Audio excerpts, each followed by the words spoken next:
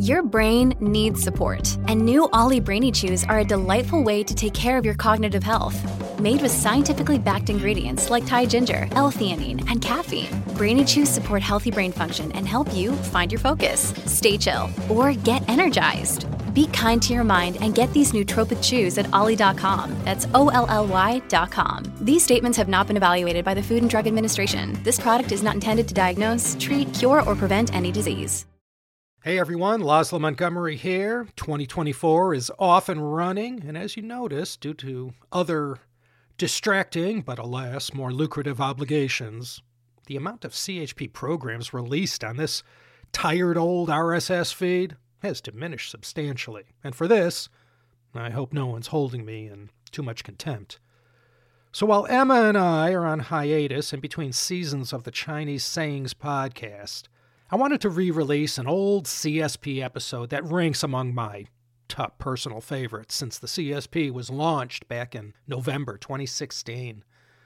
But rather than upload the old MP3 file, I'm re-recording it for you in my 2024 voice. This one was originally released in March 2017, a good 7 years ago. And I don't know about all y'alls, but I'm not half the man I used to be. And there's this shadow hanging over me. So I dredged this one up from a dark corner of the back catalog, and I hope you'll enjoy this one if you never heard it before. And if you heard it already, all I could say is one more listen isn't going to hurt you. Since I got you here, let me announce that we're taking requests from the bandstand, and for Season 9, we're going to cover listener requests. So if you have any favorite Chungyus that you wouldn't mind being featured on the CSP, drop me a line via social media or at Laszlo@teacup.media, and if we run with it in Season 9, well, you can bet we'll mention your name, and millions of people around the world taking in this episode will applaud you. Okay, I always loved this Chinese saying, Lan Yu Chong Shu. It rolls off the tongue quite nicely, Johnson. What I particularly dig about this four-character idiom is the story behind it. The whole idea about the kind of person this idiom describes just hits the nail on the head. Lan Yu Chong Shu. Let me dissect it for you without further ado. The first character, Lan, means to overflow, excessive, and in this Chengyu, it means indiscriminate. A yu, it's a kind of ancient Chinese woodwind instrument with multiple bamboo pipes all attached together.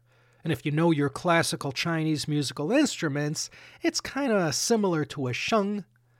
And the fourth character is shu, which means number or amount. And what we're left with is lan yu chong shu, indiscriminate yu sufficient number. Who in the world knows what that means?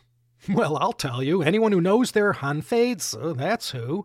This Chengyu comes from that great classic of legalist philosophy, and in the chapter called Nei Chu Shuo Shang, Master Han Fei gives us today's useful Chengyu. Like so many great Chinese sayings, the story behind this Chengyu takes place in the state of Qi. Qi was located where Shandong province is today, with its capital at Linzi, present-day Zibo. I've been there, but I didn't know it was the capital of Qi when I was there on business. Our royal star of this story is the king of Qi, Qi Xuan Wang. He reigned 319 to 301 BC, and among other things you could say about King Xuan was that he was a great lover of music. He particularly loved the yu, and King Xuan's royal ensemble, no kidding, had something like 300 yu players. Yeah, King Xuan liked nothing more than for the entire yu ensemble to play their instruments together as an orchestra at one time. And it wasn't like today with so many freelance musicians having to sing for their supper. These yu musicians got paid well, and whenever King Xuan called on them to perform, they got to enjoy a nice meal at the palace, and the portions were quite generous. So it was a nice, steady, well-paying gig with perks. The dream of many a musician and artist, not just today, back then too. And getting top billing in this story was this lovable loser named Mr. Nanguo. Yeah, one of those Fu Xing, or two-character surnames. Not rare, but you don't meet them every day. There were two things Mr. Nanguo enjoyed doing: bumming a free meal off someone, and loafing on the job.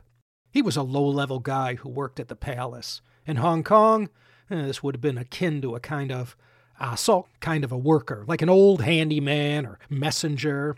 Somehow he got wind of the sweet deal these musicians had playing the yu for King Xuan at the royal palace. And looking to get a piece of that action, Mr. Nanguo remembered he actually had this old yu at his house that had been handed down for generations. So he went and retrieved it from storage, dusted it off, and with all those free meals and generous pay beckoning him, he was able to get an audience with the palace musical director, who interviewed him and agreed to advocate on his behalf to King Xuan. And the king, of course, said, the more the merrier. So Mr. Nanguo, in no time at all, sat with all the other 300 yu musicians and for several years played in that orchestra. The only thing was that Mr. Nanguo had no idea how to play the yu, never took a lesson in his life. He'd just go through the motions and sway with the other musicians and pretend like he was blowing his instrument and totally getting into it. He was one single musician amidst an ensemble of 300. No one could tell that he was just going through the motions and not actually doing anything. 300 musicians, all blowing into their yu at once. Well, if one of them didn't have any sound coming out of it, who's going to know? Well, after several years of living off the fat of the land, Mr. Nanguo's gig came to an ignoble end. One day, in 301 BC, his luck ran out when King Xuan died. His son became the new king of Qi.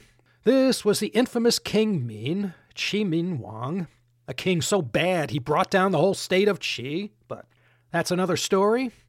King Min, he liked music too, and when his ministers arranged a little impromptu performance for the new king, all 300 players of this all-yu orchestra started playing. But moments into their performance, King Min shook his head and said, "That's not what I want to hear. I much prefer soloists. Let me hear a yu recital with just one single musician at a time."